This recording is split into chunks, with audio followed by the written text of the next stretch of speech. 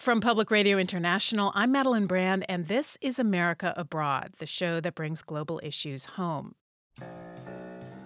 There is no country in the world that thinks better of the United States than the Philippines. According to a Pew Research poll, 92% of Filipinos say they have a favorable view of the U.S. That's even more than Americans themselves. The United States and the Philippines have had mutual strategic and economic interests for more than a century. The U.S. has access to military bases there, and the Philippines is seen as a key buffer to China's regional ambitions. But while the militaries are well aligned, there is now a widening political gap. And that began when President Rodrigo Duterte took office in June last year. Immediately, he instituted a nationwide crackdown on drugs. He unleashed police forces to kill anyone suspected of being involved in drugs, dealers and users alike. It's going to be a bloody fight. I am not apologizing for it. I assume full legal responsibility for it. At one point, he even compared himself to Adolf Hitler in his quest to purge his country. Hitler massacred 3 million Jews. Now, there is 3 million drug addicts. I'd be happy to slaughter them. Duterte later apologized for that comment. Still, it's estimated that more than 7,000 people have been killed by the police since his campaign began. So no trial, no jury, no chance to plead your case. If the police suspect you're involved in the drug trade, they are authorized to shoot. Rather than take a chance, some 1 million Filipinos have voluntarily turned themselves in.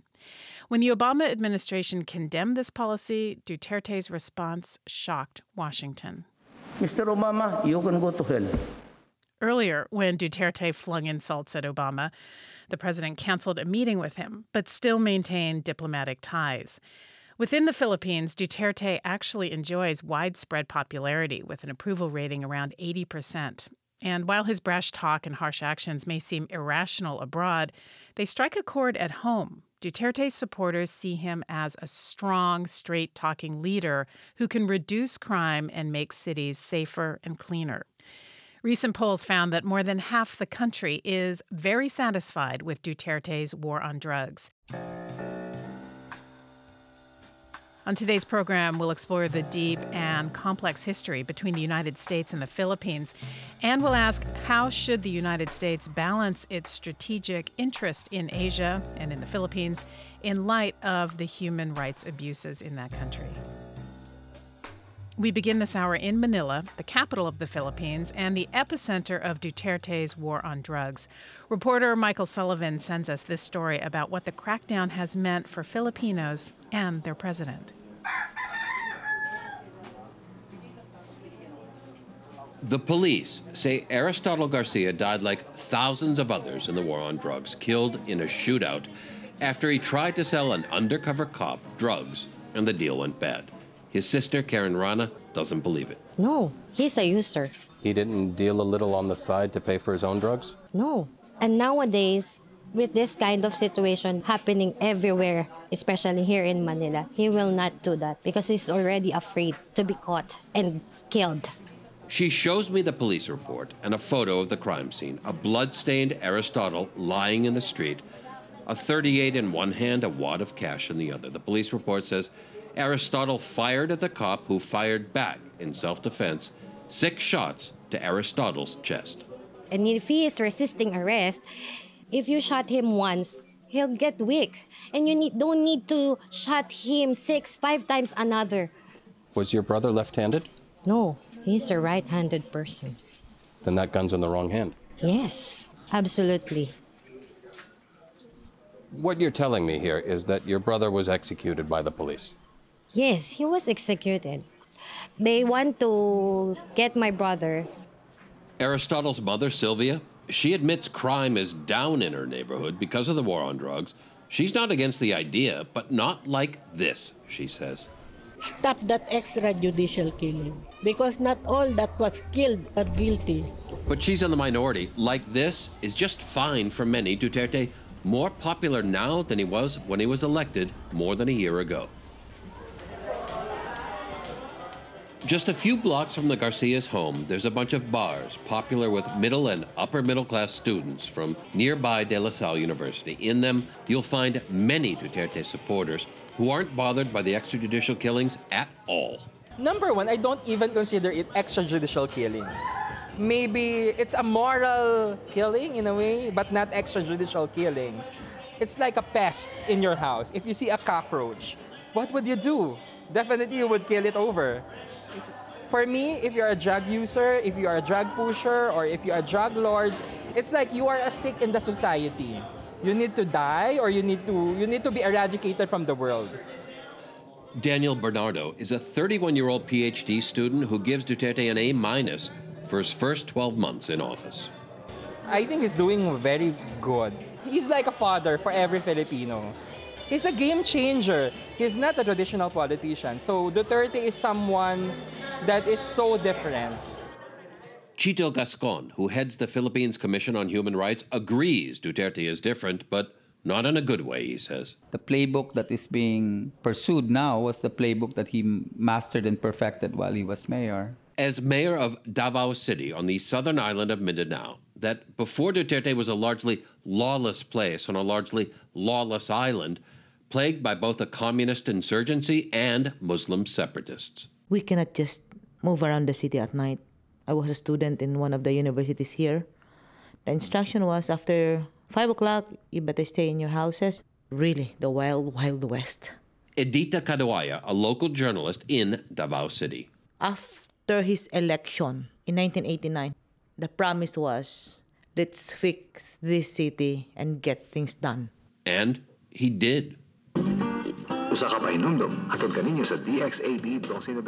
This is People's Park in the center of Davao City, where people bring their families to stroll in the park at night without fear.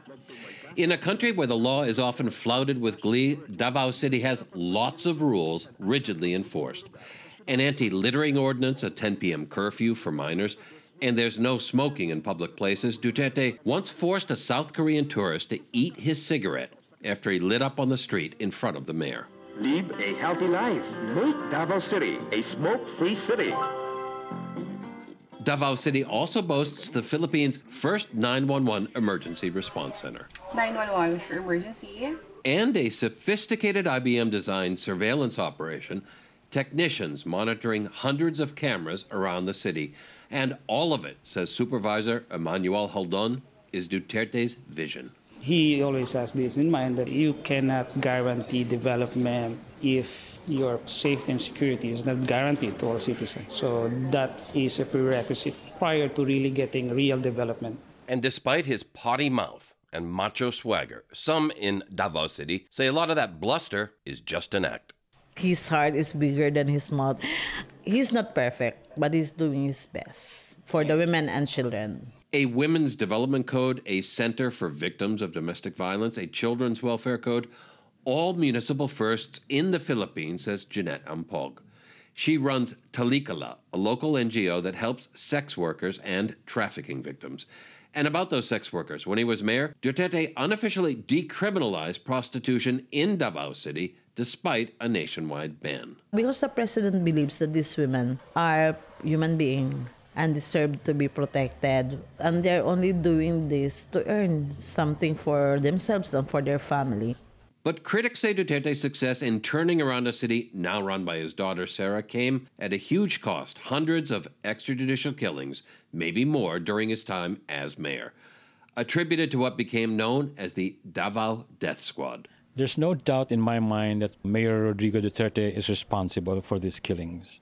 That's Carlos Conde, a researcher with Human Rights Watch, which produced an exhaustive report on the killings in Davao City nearly a decade ago. During last year's election campaign, Duterte didn't run from the allegations, he embraced them. In public, he said that he is the death squad, that he is behind these killings. And it's not true that there are only hundreds of killings. The figure could be 1,700 over the years. Based on his public statements in campaign speeches, even interviews with the press, even in his own radio and TV program, he admits as much. And that's pretty much how he won last year's election, by telling voters he could do for the country what he did in Davao City. And it worked. And his distrust of the U.S., according to many in Davao City, that came from his time as mayor too, after an American staying there accidentally set off a bomb in his hotel room and was taken to a hospital by police, then was snatched from that hospital, allegedly by U.S. agents, before he could be questioned. Duterte was furious, says this former high-ranking Army intelligence officer who requests anonymity. That is the beginning why Mayor Duterte, now the president, hate Americans. That's the very reason.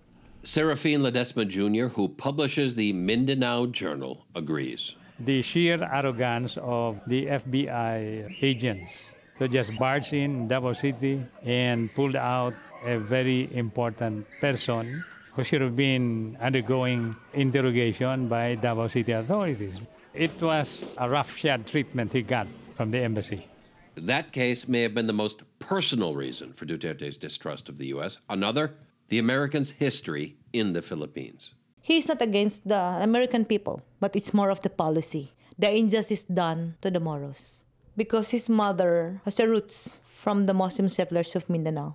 Injustice, says Davao City journalist Adita Caduaya, that occurred during the U.S. occupation of the Philippines that began in 1898 and ended in 1946. In particular, the massacre of hundreds of Moro Muslims, including women and children, on the island of Jolo in 1906. When he recalls that incident, he usually rants. He also chafes at what he sees as American paternalism and has made a public show of pursuing an independent foreign policy, not overly reliant on the U.S., a longtime treaty ally, an ally he doesn't really trust to come to the Philippines' aid to deter China's territorial expansion in the South China Sea. An ally whose criticism of his war on drugs, under President Obama at least, made Duterte combust.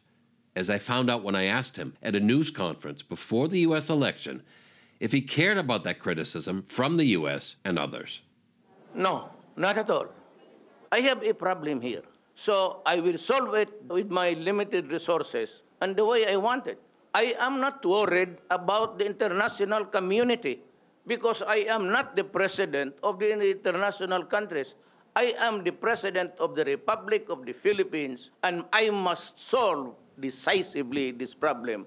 No regrets about the war on drugs, I asked? No, he said. None at all. And then he finished with a flourish. At the end of the day, it is really your love for your country. Do not my country. Do not with our children.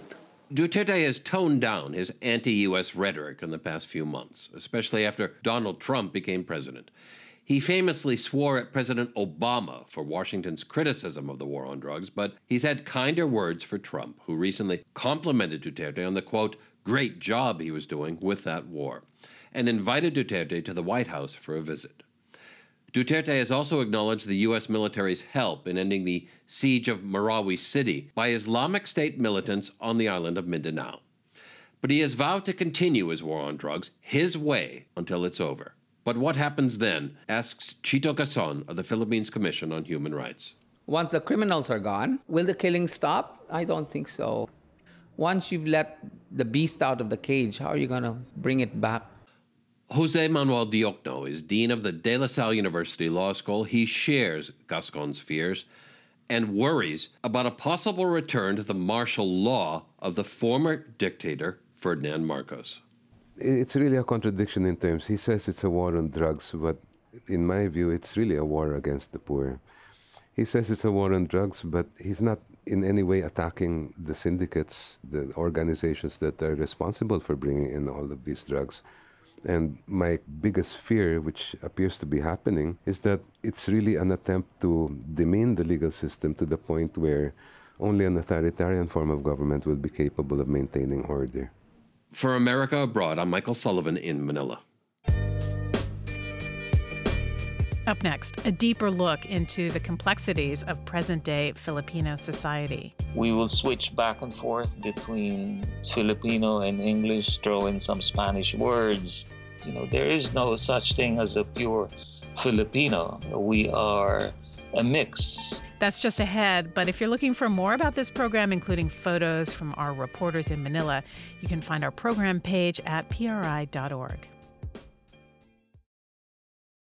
From PRI, this is America Abroad. I'm Madeline Brand. At times, Filipinos saw the United States as occupiers and oppressors, other times as allies and liberators.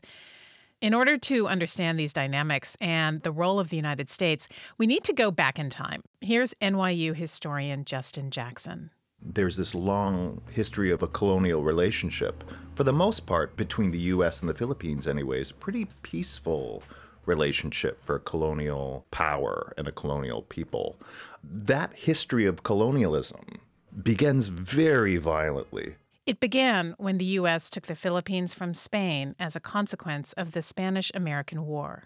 And so it's kind of a historical accident in a way that the United States even finds itself in the Philippines. They do it as a function of fighting the Spanish Navy in the Pacific. At the time, the Philippines had been rebelling against 300 years of Spanish colonial rule. So when American troops defeated the Spanish, the Filipinos thought the U.S. was saving them from colonialism and that they'd finally become independent. They think the United States is going to support their independence. They have no idea that, in fact, this is the moment at which America is becoming a world power for the first time. Keeping control of the Philippines would make it easier for the United States to trade with China. The Philippines also had valuable commodities like tobacco and sugar, and it could be a convenient military base. When the Americans first arrived, the indigenous people spoke dozens of different languages, they had different cultures, and no unifying national identity. But there was a nascent Filipino nationalist movement led by Emilio Aguinaldo. He declared Philippine independence in 1898, at the end of the Spanish-American War. And within months, the Philippine-American War began. 4,000 Americans die. So compared to most American wars, that's not a large number of casualties. On the Philippine side, estimates vary, maybe 20 to 40,000 Filipino troops killed, and anywhere between 200 and 5 or 6 or 700,000 civilians die, mostly of disease. It's an extraordinarily destructive war, continues for 2 years, with the U.S. having formally annexed the archipelago as a U.S. territory, and Aguinaldo and the nationalists resisting until they're defeated. The war officially ended a few years later, but fighting continued in the southern islands of Mindanao and Sulu for another decade. Intermittent warfare, which we call the Moro Wars. These peoples were called by the Spanish and the Americans the Moros, after the Moors of Spain. The Filipino Moros were Muslim. Today, the Moro Wars are remembered in the Philippines as an atrocity of American imperialism. And this is precisely what Duterte has referred to in showing images of really grisly massacres, like the massacre at Bud Dahao. Bud Dahao is an inactive volcano in the Sulu archipelago. Hundreds of Moro people fled to the mouth of the volcano, but the American military went after them. Chases them up the mountain and just shoots artillery into this refuge for these civilians and kills 300, 400, 500, it's really not known, men, women, and children. By comparison, the rest of the Philippines, the mostly Christian islands, were much easier to govern.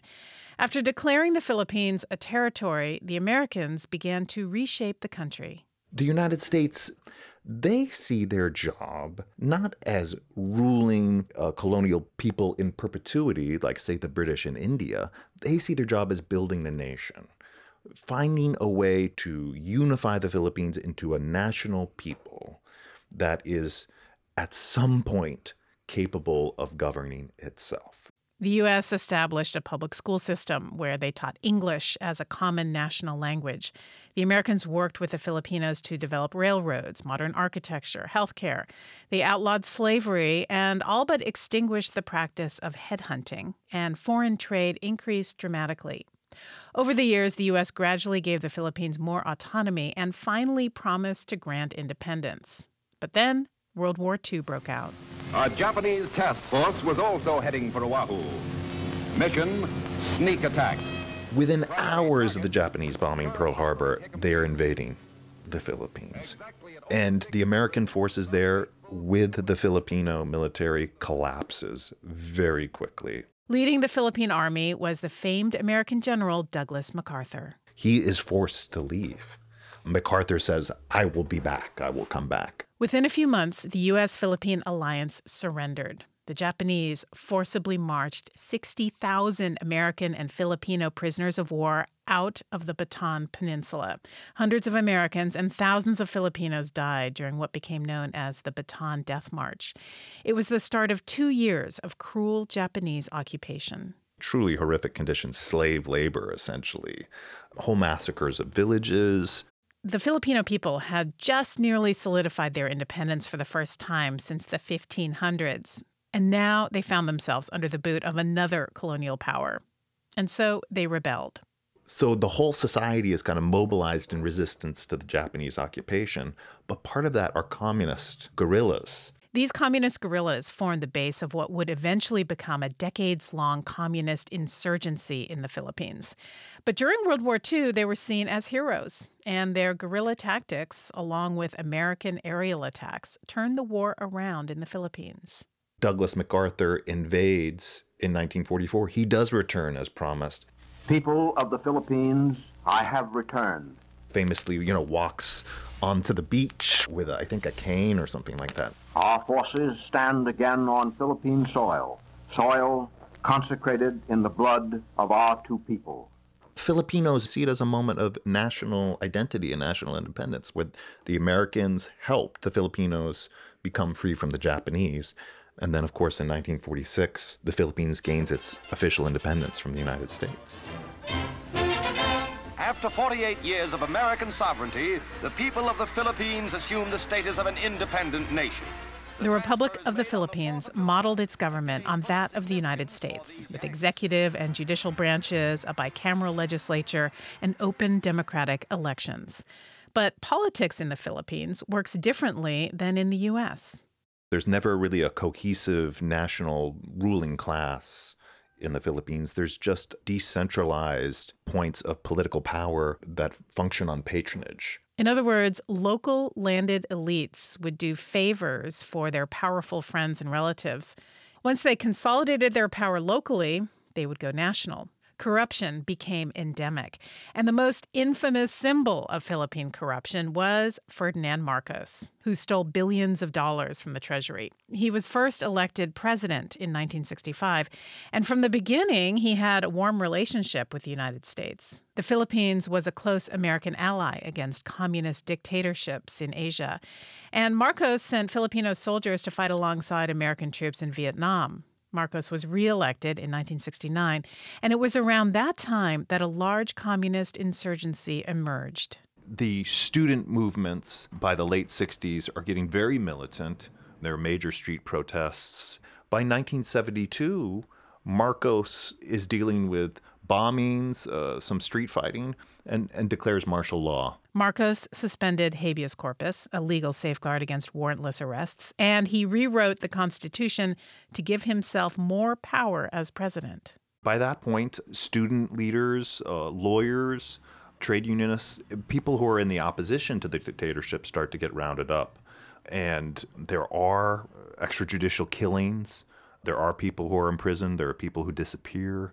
It's a terrible period in Philippine history. But Marcos had full American support, including military aid. The Philippine president was anti-communist, and the U.S. military bases in the Philippines were strategically essential during the Vietnam War and remained important assets after that. Marcos was also considered a friend and ally of the United States and was later a personal friend of President Ronald Reagan. Here's Michael Armacost, U.S. ambassador to the Philippines from 1982 to 1984. There was a reluctance to make democratization the focus of our policy toward a regime that was considered a tried and true ally of the U.S. in the broader East-West struggle. But that sentiment was far from universal. I told Armacost that the Philippines was going to hell. Morton Abramowitz is the former head of the State Department's Bureau of Intelligence and Research. The Marcos government was leading it to hell. That our major purpose in the Philippines over the next year was to expedite his departure as best we could. During the Marcos presidency, more than 3,200 people were killed, tens of thousands were tortured and imprisoned. By the mid-'80s, the country's economy had weakened, and the Marcos regime was losing popular support. Then, in 1986, amid massive public protests, top Filipino military leaders publicly withdrew their support for Marcos. Anti-American sentiment was spreading, and there was a fear that U.S. bases in the Philippines would be in jeopardy. Now, President Reagan came to support a more democratic form of government for the Philippines. Reagan told Marcos it was time to leave. He allowed him to flee to Hawaii and live in exile. Then the Philippines reestablished democracy and elected a new president. But the end of the 20-year Marcos regime did not mean the end to human rights abuses in the Philippines. Security forces continued to execute suspected communist insurgents. Journalists were sometimes killed, as were labor union leaders. And in 1988, Rodrigo Duterte became the mayor of Davao, where he promised to clean up the city by any means necessary. Much later, the Philippine government allowed an international investigation. The UN sent Philip Alston. The Davao situation, he says, was among the worst he's ever seen. There were problems with street children who range in ages from really very young, maybe 8 or 9 or 10, up through as old as 20. These children had been orphaned or thrown out of their homes, lived in gangs, did things that were antisocial. They have no means of support. They have to engage in either drug dealing or prostitution or theft in order to survive. And the easiest way to address that problem was to kill them. Someone says, let's just get rid of this problem, eliminate them. And that might be done by the police themselves directly, or it might be done by groups that operate with the tacit acceptance by the police who don't respond to the killings that take place.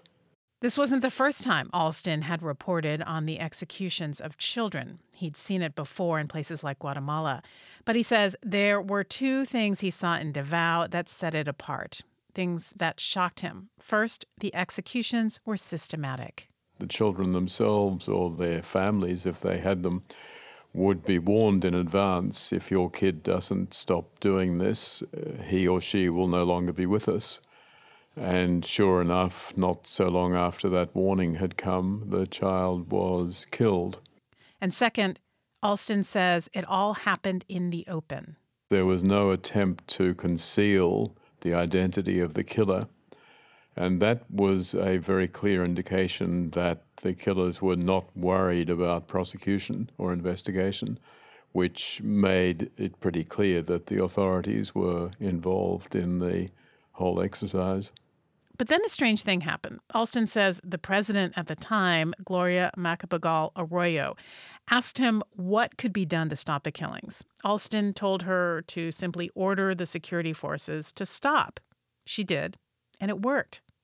Once the order came from above, Alston said extrajudicial killings dropped dramatically. The Philippines is, in my view, an odd combination of a country that has struggled valiantly, actually, for democracy and the rule of law, but at the same time has long had a very powerful undercurrent of lawlessness. So the Philippines has this very bright side and the dark underside, which doesn't seem to go away. So as we've heard over the past century, the relationship between the Philippines and the United States has vacillated. There is a huge American influence in Filipino culture, but there's also a Spanish influence, a holdover from its colonial past. And you can see that, says Filipino poet Luis Francia, in the country's religion. The Philippines is probably 85% Catholic, and it's the only predominantly Roman Catholic nation in Asia. If you look at most Filipino names, they're really Latino names. And that's because of a royal decree somewhere in the mid-19th century that all Indios, as we were referred to then, had to have Spanish names when we were baptized. So, considering all of these influences, which one would you say is the most dominant when it comes to modern Filipino identity? Is it the Spanish influence? Is it the American influence? Is it the indigenous influence, the Asian influence? I would say it's a mixture of all three. I mean, if you look at Filipino, there are maybe 30% words of Spanish origin. And it also has a lot of words derived from English. There is no such thing as a pure Filipino. We are a mix. The only pure Filipinos would be those, I guess, in the hinterlands, the different tribal minorities. How do regular Filipinos, how do they view the United States? Actually, most Filipinos, they may say something critical about the States, but they do have a warm view of Americans as individuals. I mean, we're used to the colonial game. I mean, we've been occupied, colonized, invaded for over 400 years. So we have a certain je ne sais quoi attitude towards what we might call non-Filipino elements. Rather than resisting, we tend to incorporate them. So I think it's important to keep that in mind. You will notice that if we're going to talk about the current Philippine government, there's a kind of schizophrenic attitude towards the US government. We can understand it if we go back to this feeling of differentiating between government policy and individuals. Well, let's talk about the current President Duterte. And If we must, okay. why do you think he is so popular, given the fact that here in the United States we see his extrajudicial killings and other human rights abuses? We look at that with horror. I'm not sure Trump looks at those with horror, but yes. And I think it all goes back to the same reason that made Trump popular at the outset was this populist talk that Duterte has, where he emphasizes government isn't working, I will solve your problems, I may be tough and I will do certain things that you may not approve of, but I will solve your problems. So he's very astute. And so given the fact that there's a huge income inequality, and given the fact that there are still 2 insurgencies, and there's a lot of crime, he somehow tapped into that popular resentment. What's happening, you'll have people using this as an opportunity to settle scores, or vigilantism, where some citizens will take it into their heads, well, there's this person, he's thought of as a drug pusher, let's just kill him. Forget the judicial system. Because for them, for most people in the Philippines, the judicial system doesn't really work. The wheels of justice, they don't turn slowly, they don't turn at all. And so the feeling is, okay, well, we've got to solve this. Let's close our eyes and hope that Duterte and his minions are able to solve the problem of crime. So if the wheels of justice don't turn at all, how can the Philippines be a democracy? Well, it stumbles, it trips, but it still moves forward because there are, in the provinces and in the towns, you will have pretty good, what we call barangays, the smallest political unit in the country. And they can be very effective. And so a lot of disputes will be settled out of court. And some of the big cases do get resolved. But for the person on the street with no money, without even being found guilty, a person can spend time in the prison system. So it's not a vigorous democracy that we would like it to be. But there are still democratic institutions that do function in spite of all the failings that we have.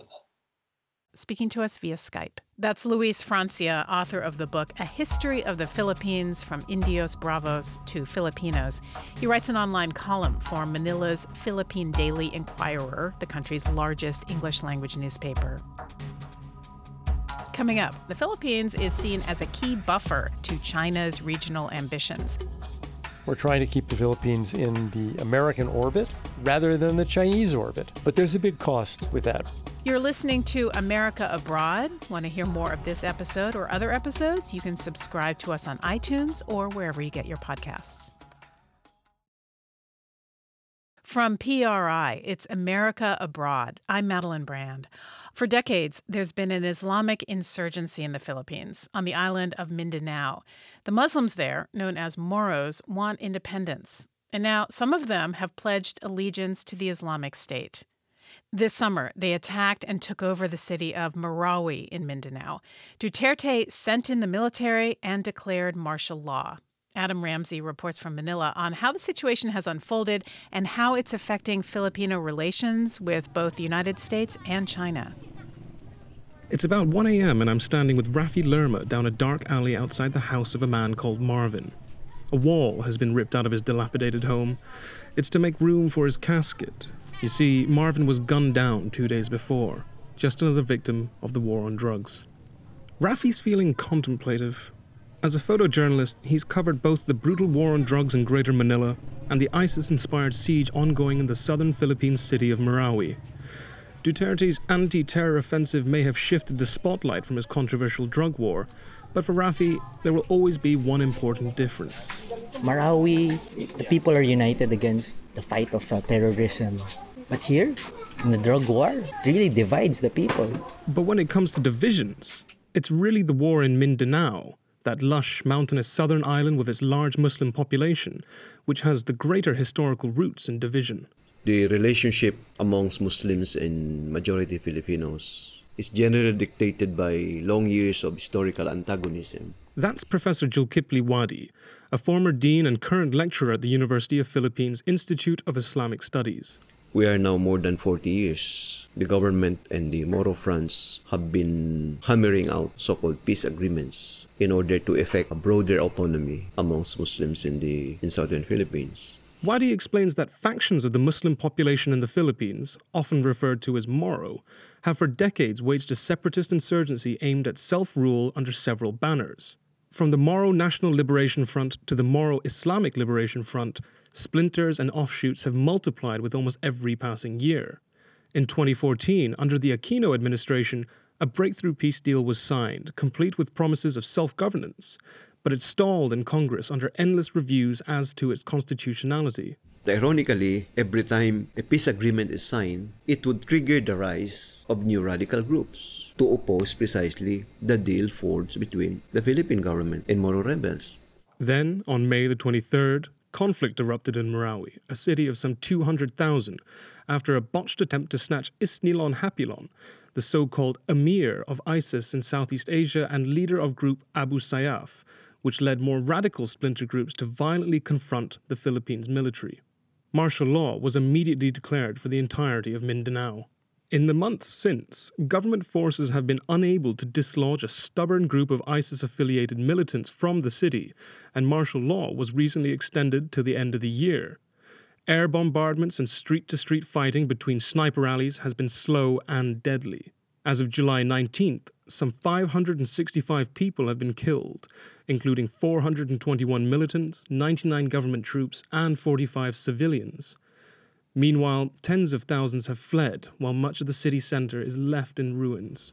When I went to Marawi, I was asked by the media, "Why are you here?" "I'm here because my soldiers are here, and I came here to die also." That's the president, Rodrigo Duterte, during his recent State of the Nation address, appealing to his strong man image by explaining the need to remain fearless in the face of battle. Yet according to Wadi, Duterte could and should have seen this particular battle coming, except his mind was seemingly elsewhere. I think these past several months, the Duterte government was so focused on the war on drugs. You forgot, I would say. Equally critical issue like the looming radicalism that had been felt in Mindanao these past several months. According to Richard Haydarian, a political analyst and author of the forthcoming book Duterte's Rise, both the drug and Moro conflicts take on a wholly different light when you approach them as those who have invested most in the sprawling Southeast Asian nation, China and the US. Haydarian says that while much was made when the armed forces of the Philippines sought out US help in tackling the ISIS-affiliated rebels in Marawi, at the same time, he says, the Chinese offered an unprecedented aid package, a $12 million defense aid equipment package. So now suddenly Marawi is no longer just a battle against ISIS, but increasingly the Mindanao crisis also morphed into a Sino-American competition for hearts and minds of the Filipino people. Yet while Duterte and the Philippines may currently be hitting what Haydarian calls a strategic sweet spot of maintaining good relations with both China and the US, uncertainty over clashes on drugs and in Marawi means a clash between superpowers can't be ruled out. For America Abroad, I'm Adam Ramsey in Manila, the Philippines. The Philippines has had an up-and-down relationship with China for nearly a decade. That started when China began encroaching in the South China Sea and taking over territory previously controlled or claimed by other countries, including the Philippines. And in 2012, the Chinese seized Scarborough Shoal, which is about 140 nautical miles north of Luzon Island. Murray Hebert is a Southeast Asia expert at the Center for Strategic and International Studies. Filipinos considered that a pretty big loss and then took a case to the UN Arbitral Tribunal in The Hague. Tribunal ruled on that, said that China really did not have rights to claim 80% of the South China Sea. Many of the issues that the Philippines raised were ruled in favor of the Philippines. But in many ways, it was a hollow victory. After the ruling, China cut a $1 billion banana trade program with the Philippines. Chinese tourists were not allowed to visit the Philippines, and China ended its infrastructure and development programs there. Duterte felt that the Aquino government was too hostile, and it resulted in the loss of aid, infrastructure help, and that kind of stuff. So a few months after Duterte took office last year, he visited China and made a promise. He would put the ruling in his pocket, meaning he would not flaunt it in the face of the Chinese, and he was going to begin a separation. I announced my separation from the United States, both military but economics also. And on that trip, the Chinese companies signed $24 billion worth of contracts for construction of infrastructure. But Duterte's ambitions toward China may be stymied by political realities. Antonio Laviña is the dean of the Ateneo School of Government in Manila. He's a former undersecretary of the Filipino Department of Environment and Natural Resources. He says Duterte actually hasn't followed through on his promise to separate from the United States. Because there's no support for that in the government. There's no support for that in the Department of Foreign Affairs. There's no support for that in the military. And there's no support for that among the citizens of the country. So even though Duterte says things like, I've seen America, and it's lousy. His military officers are saying things like, it has a good relationship as far as the military is concerned. That's Major Ezra Balagti, the Chief Public Information Officer of the Eastern Mindanao Command. He says the Filipino military still has a strong relationship with the U.S. military. Some of our troops and officers are still going to the United States to undergo training. Murray Hebert says Filipino generals see things more pragmatically. They recognize that if push comes to shove, as we're seeing in Mindanao, the U.S. has things to provide, and China really, they haven't got any interoperability with the military in China. So Duterte has said publicly, my generals tell me we have to keep cooperating with the U.S. They have a lot to offer us, and so we're going to keep cooperating with the U.S. For the United States, providing assistance in defeating ISIS in Marawi and continuing joint military exercises accomplishes two goals. First, stopping the spread of ISIS in Southeast Asia, and second, reaffirming U.S. authority in the region. But on Mindanao, some of those affected by the conflict are leery of accepting foreign aid from the United States. Among them, Samira Ali Gutak. She's a former assemblywoman in Mindanao. My issue is really what's the interest of the U.S. in Marawi. There's an issue of military properties. The fear by civilians is, if it's martial law, would the military take over our lands? After so many years of being taken advantage of, she says, Filipinos have learned to look for the strings attached to any gifts. All this hour, we've been looking into the state of U.S.-Philippine relations, how they're intertwined, how tensions have arisen, especially because of President Rodrigo Duterte's brutal drug war. While some in Congress have spoken out against Duterte's human rights abuses, the Trump administration has been reluctant to criticize. Take this exchange during Secretary of State Rex Tillerson's confirmation hearings back in January when he was questioned by Senator Marco Rubio. Since President Rodrigo Duterte took office last June, the Los Angeles Times reports 6,200 people have been killed in the Philippines by police and vigilantes in alleged drug raids. In your view, is this the right way to conduct an anti-drug campaign? America and the people of the Philippines have a long-standing friendship. And I think it's important that we keep that in perspective in engaging with the government of the Philippines. That's correct, Mr. Tosin, but my question is about the 6,200 people that have been killed in these alleged drug raids.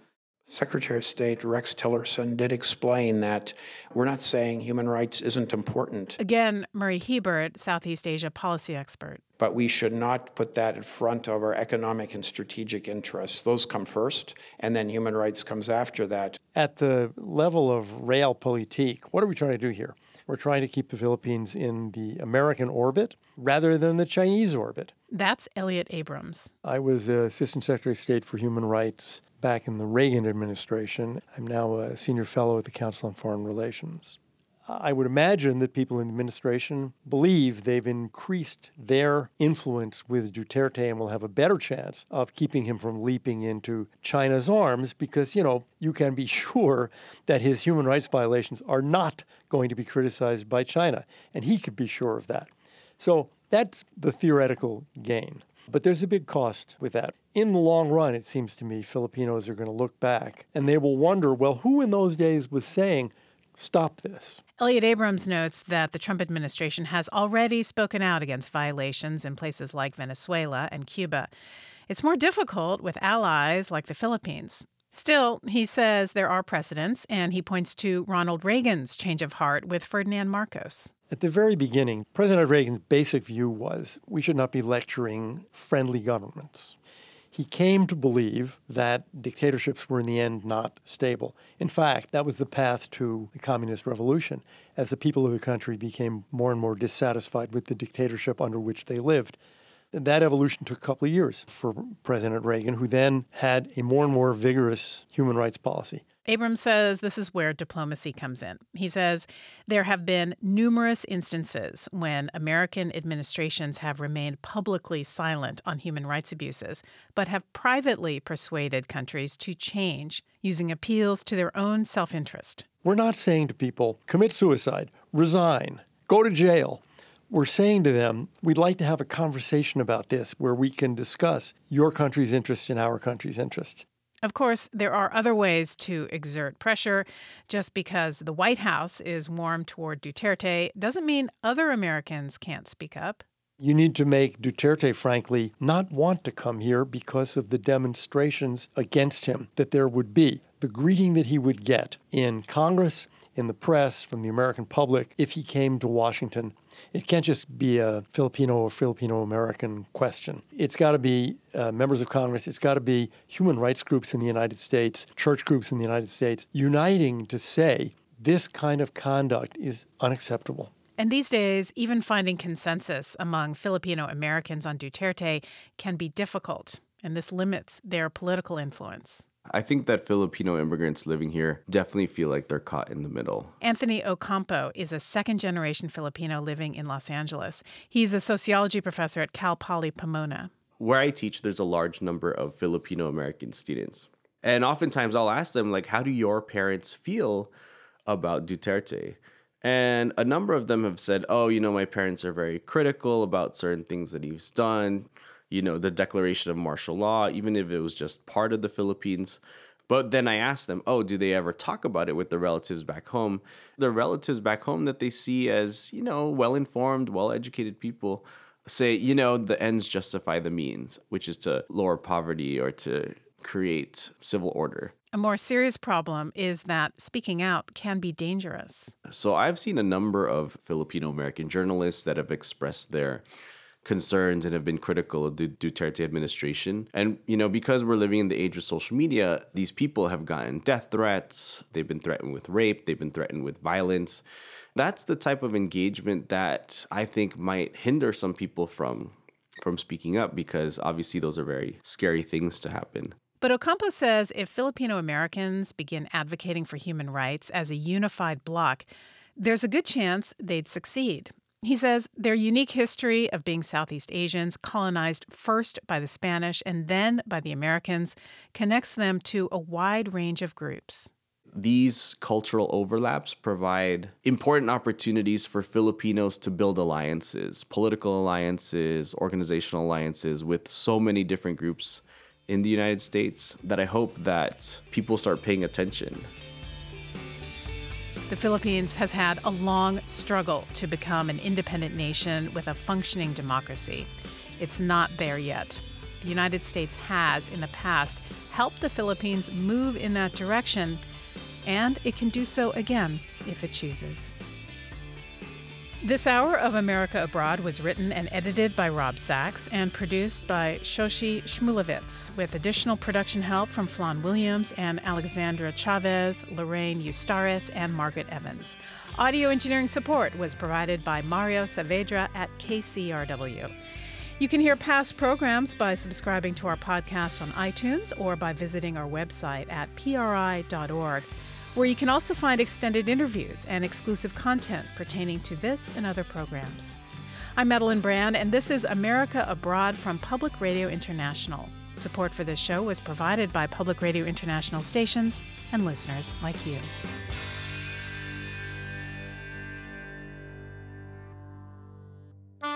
PRI, Public Radio International.